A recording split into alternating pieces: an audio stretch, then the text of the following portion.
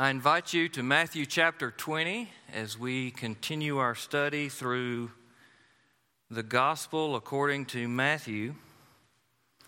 And we're going to be looking at verses 17, 18, and 19, basically taking it section by section, verse by verse, word by word through this glorious account of our Lord and Savior Jesus Christ. When you find Matthew 20, if you would go ahead and mark John chapter 10, we'll look at verses 14 through 18 over in John chapter 10 while we're studying this passage together.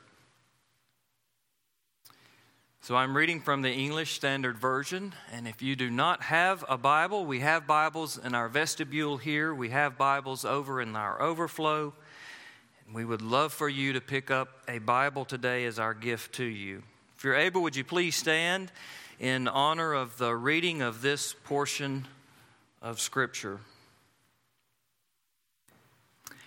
And as Jesus was going up to Jerusalem, he took the 12 disciples aside, and on the way he said to them, "See, we are going up to Jerusalem, and the Son of Man will be delivered over to the chief priests and scribes, and they will condemn him to death and deliver him over to the Gentiles to be mocked and flogged and crucified.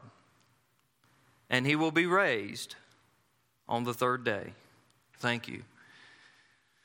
3 times speaks volumes. Let's go to the Lord in prayer. Again, ask for the Lord to help us today.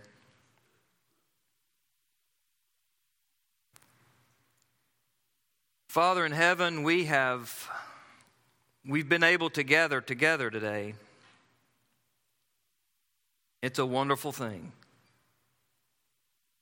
Such a blessing to be able to assemble, to be able to worship, Lord, as the New Testament directs us to worship, that when we gather, we sing, we pray, we open up the Word of God.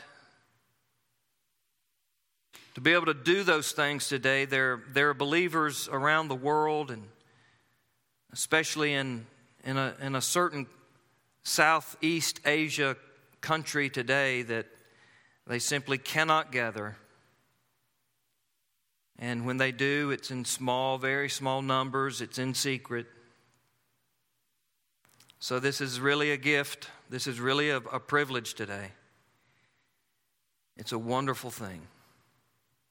We've already been blessed. We've declared your glory. We've sung about the cross. We've sung about the power of the Spirit, the power of the cross, the glorious gospel. We've had time to fellowship. We've had time to study your word together in smaller groups in Sunday school. We've already enjoyed the blessings of God today and the blessings of fellowship. And now we get to open your word, and we're all united in Christ, and we're all looking at the same passage, and it's the same Spirit that's at work as we study your precious word together. We're asking that you would guard us, Lord, that you would watch over us, that you would bless the one communicating, that, Lord, he would only communicate your truth. He would communicate it in a way that's appropriate, that faithfully conveys and communicates your word. That you would guard our hearing, you would guard our hearts, and Lord, you would make us open and receptive and hungry and humble as we walk by the cross one more time. This morning, we've done so in song, and now we do so in sermon. And Father, there's no way that we can take a look at the Son of God and not be moved, not be changed. So give us eyes to see past the familiarity. Give us eyes to see past, Lord, the indifference, or past the just blindness, Father, of of the glory of the cross of Christ today. And may we leave worshiping you, honoring you, changed more and more into the likeness of Christ. It is our prayer. We need your help. In Christ's name, amen. 3 times speaks volumes. So some things are worth repeating. Some things are just too important to be said only one time. You have to say it again. If you just say it one time, it might be unheard, it might be half heard, it might be ignored, it might be misunderstood. So there are some things that you want to make sure that they are heard and they are understood. They are just too important for them not to be communicated very clearly. We call that it bears repeating. It bears repeating. Urgent matters. Tornado warnings. They bear repeating. You want to hear them over and over again because you want to make sure people hear, people receive, people understand. It's communicated clearly. Those kinds of things. On a less urgent scale, there are different things that require different urgent matters. But on a less urgent scale, Summer and I are now joining with Talitha in the search for colleges. Many of you have been there, or you are there now, or you will be there soon. And you walk away from those visits with just tons of information, right?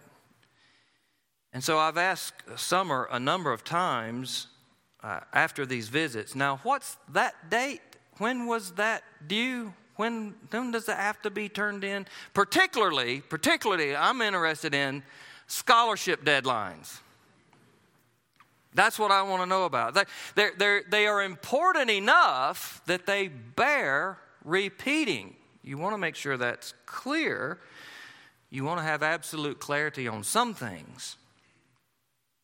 It only seems appropriate then when we're talking about the most important event in history. It's getting ready to take place that it bears repeating. Jesus told his disciples previously on 2 previous occasions actually about his suffering and his death and his resurrection. We've already studied those together. The first occasion was in Matthew chapter 16. The second occasion was in Matthew chapter 17. Now we come to Matthew chapter 20, and this is the third occasion that Jesus is telling his disciples why he's going to Jerusalem and what's going to happen when they arrive. So he tells them one more time they need to have absolute clarity about the events that are about to unfold right before their eyes. And we know if something is important enough that you need to be told 3 times, that in and of itself speaks volumes about the importance of what is being discussed. If it's just something routine, if it's just something every day, you're not going to talk about it over and over again. You're expecting it. It's normal. But if it's different, if it's seismic, if it's epoch-making, if it's going to turn history, then you need to be clear about it and you talk about it. And so that's how critical and crucial is the matter of the cross, and Jesus has now spoken to it to his disciples 3 times. The closer they get to Jerusalem, the more he talks about it. So we're just going to make some observations today from this text. First of all, what this means for the disciples, that Jesus has told them this 3 times now.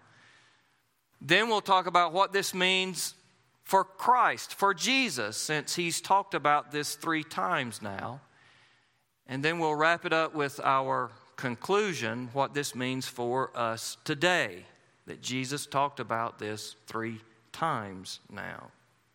So first of all, what this means for the disciples. Jesus, being God in the flesh, he's fully aware of all things, and he's not only aware of what's getting ready to happen when they arrive in Jerusalem, but he's also very aware of just how devastating that his suffering and death is going to be for his disciples. He understands that what they are about to experience and observe taking place with him is going to be absolutely earth-shattering for them. It's going to absolutely uproot them, tear down a lot of their notions, their presuppositions about him and about what should be happening that is in fact not happening. So they're going to be undone by this.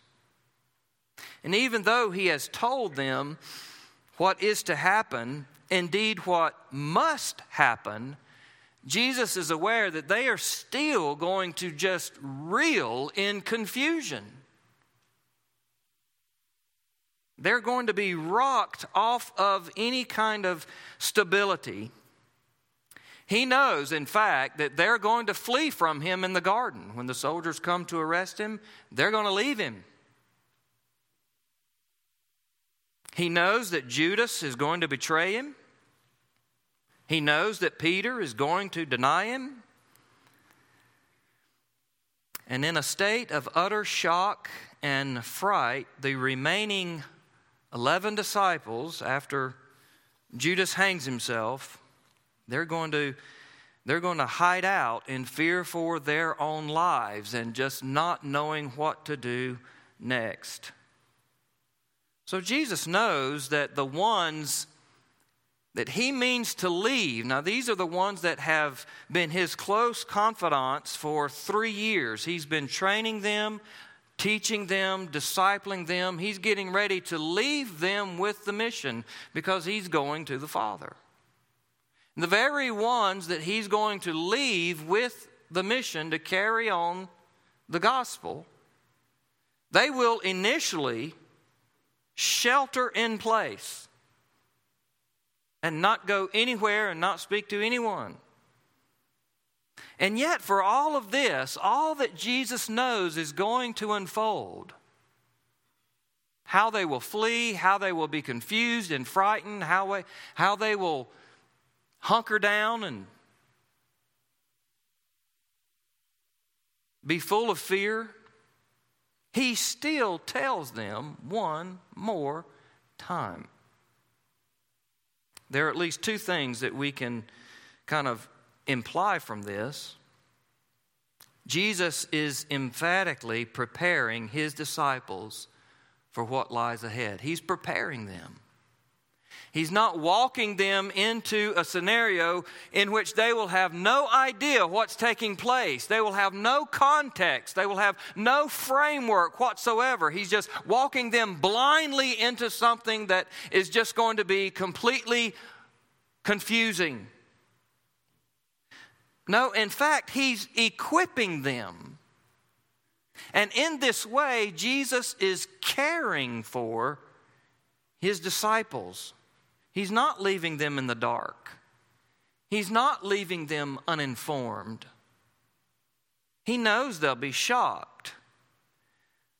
But he makes every effort to ensure they won't be surprised. They'll be shocked. They won't be surprised. In the midst of all their confusion, hiding out, they will at least be able to say, well, you know, we can't figure this out. It's not the way we wanted it to happen. We thought it would happen. But guess what? This is exactly what Jesus said would happen. Remember? And they have 3 occasions to remember. Jesus is equipping them. And so Jesus tells them plainly and clearly, not once, not twice, but 3 times. It bears repeating. And that speaks volumes regarding how the Lord leads his people, how the Lord readies his people, equips his people for the life of following him, being his disciple. Jesus not only proves his care for his disciples in this way, but when we make our way over to chapters 24 and 25, we'll see that Jesus actually prepares all of his disciples, including us today. Jesus not only tells these disciples what's getting ready to take place in the next few days, he tells all of his disciples what's going to take place in history. And in that way, he cares for all of us. He's preparing all of us. He's not leaving any of us in the dark or uninformed. He's caring for us, equipping us. He unfolds the future so that when we find ourselves living in Matthew chapter 24 and 25, we won't be able to say, oh, we never saw this coming. We never thought about this. We never perceived this. But we'll be able to say, yeah, you know what? This is confusing. This is not what we wanted. We don't really like this. This is not the way we wanted things to happen in our world. But it's exactly what our Lord and Savior said was going to happen. We may be shocked. We shouldn't be surprised. We find comfort then in Christ's control and ultimate victory in history. So he's caring for his disciples. And he cares for us as his disciples today. The second thing we could say is Jesus is not only aware of the immediate response of the disciples. He's not only aware of how at first it's going to seem they're going to abandon the mission. He also knows that once he appears to them after he's dead, and then he appears to them risen from the dead, he knows then the light bulbs are going to go off and it's going to shine brighter than ever. Things are going to come into focus. They're going to see clearly the words of Jesus. Everything that he told them is going to come into sharp focus. They're going to get it, and they're going to absolutely believe it with everything that's in them. All doubt, all confusion, all fear will be removed. And they'll pick up that baton that they've set aside, and with boldness and the filling of the Holy Spirit, they embark on a journey to take the gospel of Christ to the ends of the earth. He knows that as well. He knows that they will falter. But when he is risen and the Spirit comes, he knows they will not fail in the power of the Spirit by the grace of God. You see, Jesus not only sees where we are, he sees where we can be if we simply look to our risen Lord and rely on the power of the Spirit of God that dwells within us.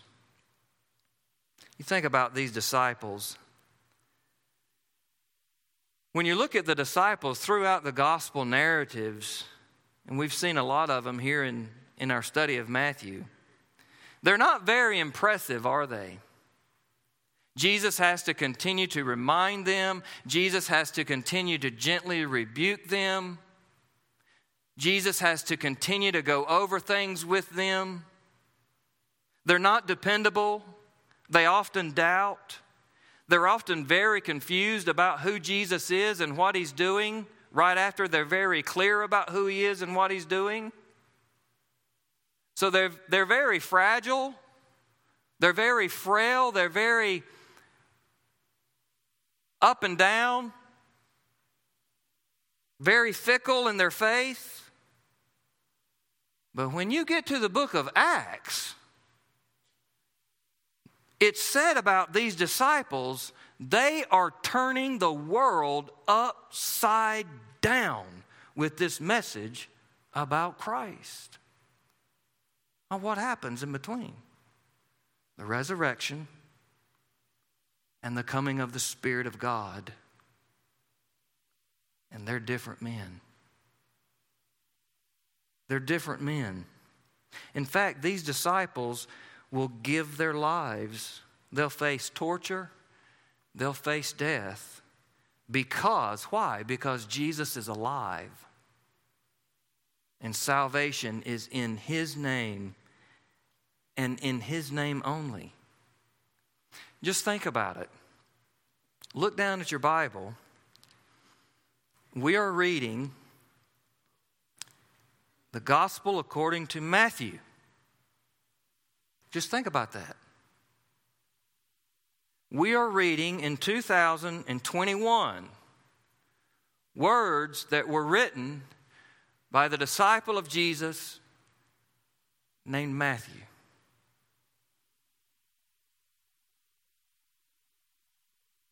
Now, he heard these words of Jesus 3 times, and yet, when it all happened, Matthew fled. He ran. He was scared. He was confused. He hid. He was frightened. But he was changed.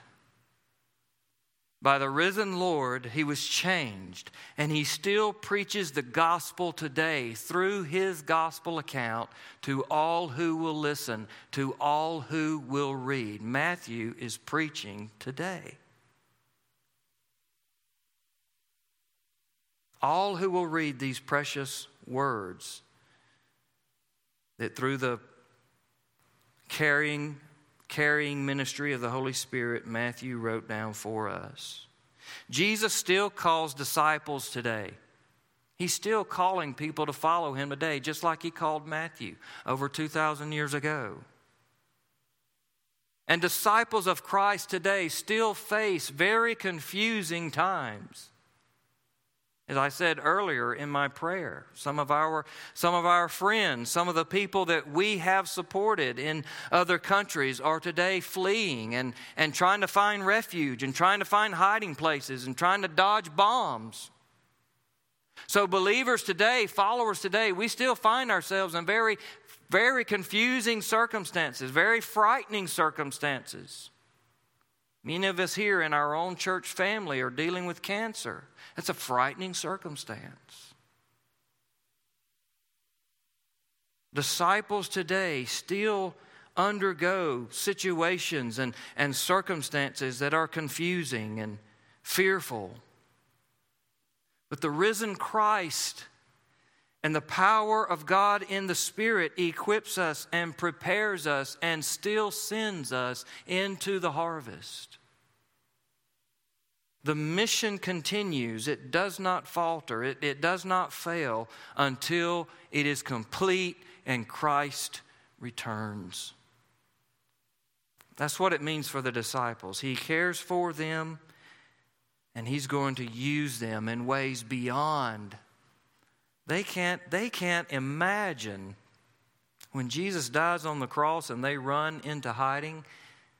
They can't imagine what's in store for them. And yet it's exactly what's in store for them. And the same is true for us today. You can't imagine what God has planned for you, how to use your life, how to use my life for his glory as we continue to look to him and trust in him. What that means for the disciples. Now let's talk for a few minutes what this means for Jesus.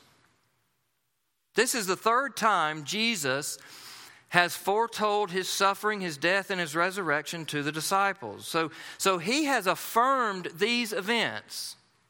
So in other words, this is not guesswork for Jesus. He's not saying, I think this is a possibility here. We're going into Jerusalem, and I don't know, things may turn this way and turn that way, and this might happen, and we got to be ready in case this happens. No, Jesus has said now for 3 times now. He's affirmed that this is precisely what's going to happen. That speaks volumes to us today. In other words, Jesus is absolutely certain. No question, no caveat. He's absolutely certain of future events. They haven't happened yet. They're getting ready to happen, and he knows exactly that they're getting ready to happen.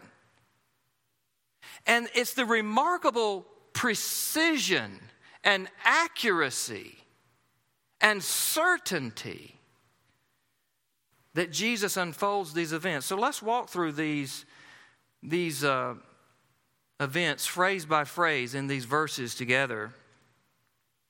Jesus takes these disciples aside. Here you see the caring for the disciples. He takes the disciples aside, and on the way he says to them, "See, we are going up to Jerusalem, and the Son of Man will be delivered over to the chief priests and scribes." And that's exactly what happens in Matthew chapter 26 and verse 57.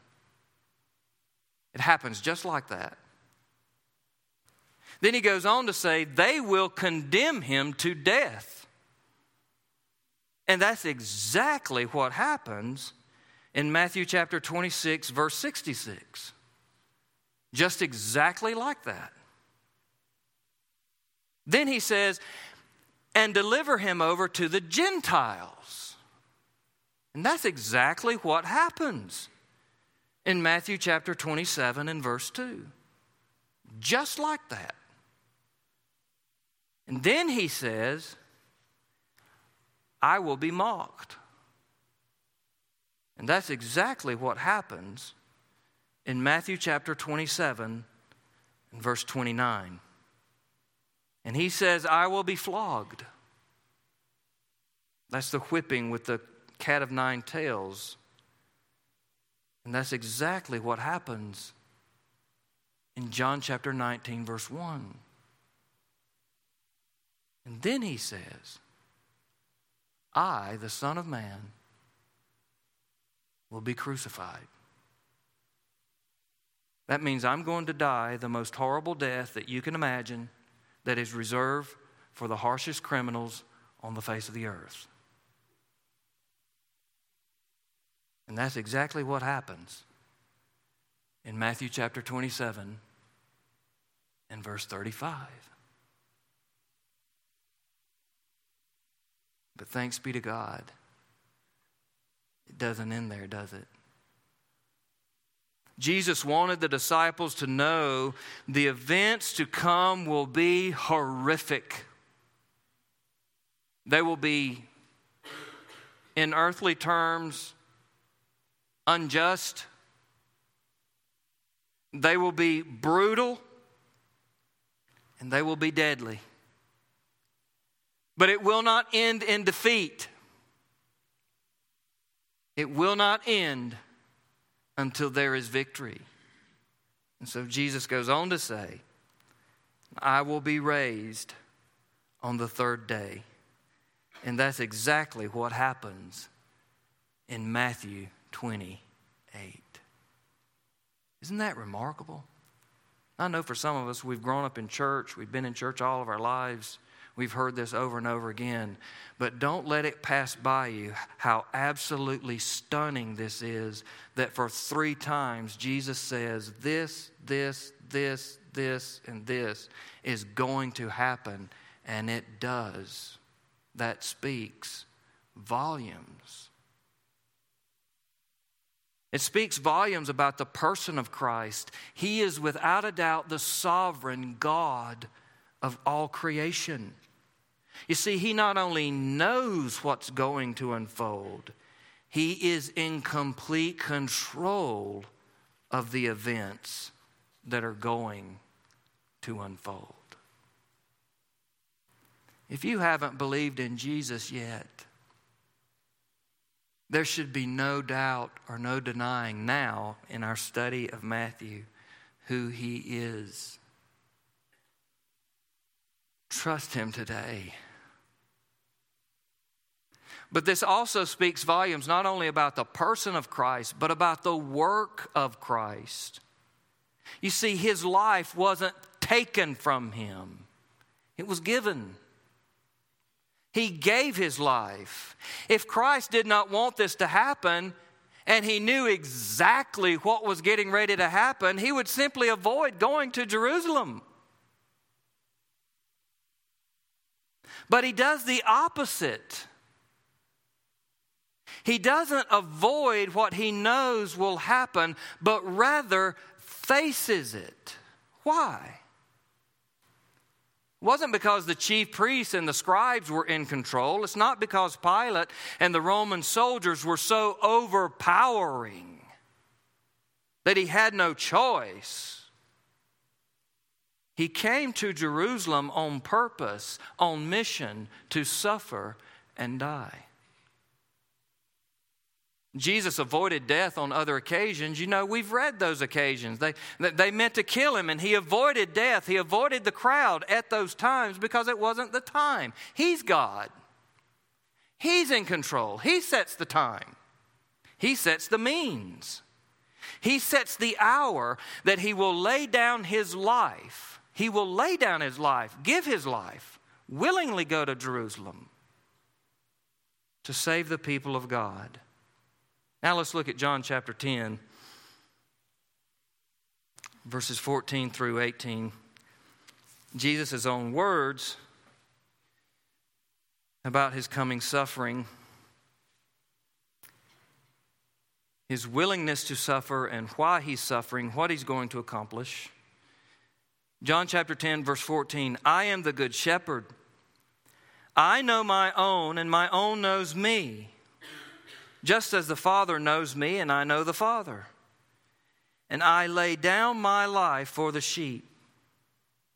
And I have other sheep that are not of this fold. I must bring them also, and they will listen to my voice. So there will be one flock, one shepherd. For this reason the Father loves me, because I lay down my life that I may take it up again. No one takes it from me, but I lay it down of my own accord. I have authority to lay it down, and I have authority to take it up again. This charge I have received from my Father. You see, friends, Jesus did not die by force. He died by choice. He died for you so that in his death you might find life and life eternal. So in conclusion, what does this mean for us today? We've already kind of hinted at it. This is the gospel of the Lord Jesus Christ. This is the good news. Paul says in Romans chapter 1, verse 16, I am not ashamed of the gospel, for it is the power of God to salvation for everyone who believes. The suffering, death, and resurrection of Jesus are not merely historical events. They are the means by which we are saved. When we trust in Christ and surrender our lives to him, the work that he accomplished in his suffering and death and resurrection is applied to our lives, to our account. So what does this mean for us today? It means everything. It means absolutely everything. It's enough to die for. It's enough to lose everything else for. This is everything. 1 Corinthians chapter 15, verses 1 through 5, Paul sums up the gospel very succinctly in this way. Now I would remind you, brothers, of the gospel I preached to you, which you received, in which you stand, and by which you are being saved, if you hold fast the word I preached to you, unless you believed in vain. For I delivered to you as of first importance. So Paul says this is the gospel. That Christ died for our sins in accordance with the Scripture. That he was buried, that he was raised on the third day in accordance with the Scriptures. That he appeared to Cephas, that's Peter, then to the 12. Then he appeared to more than 500 brothers at one time. Paul says that's the gospel. He died for your sins, and he proved it in his resurrection. This is the precious gospel of Christ. It is the path of life and salvation and eternal hope. It bears repeating over and over and over and over. Because what it means is this, friend. Come every soul by sin oppressed. There is mercy with the Lord. And He will surely give you rest by trusting in His Word. Only trust Him. Only trust Him. Only trust Him now. He will save you. He will save you. He will save you. Now, let's pray.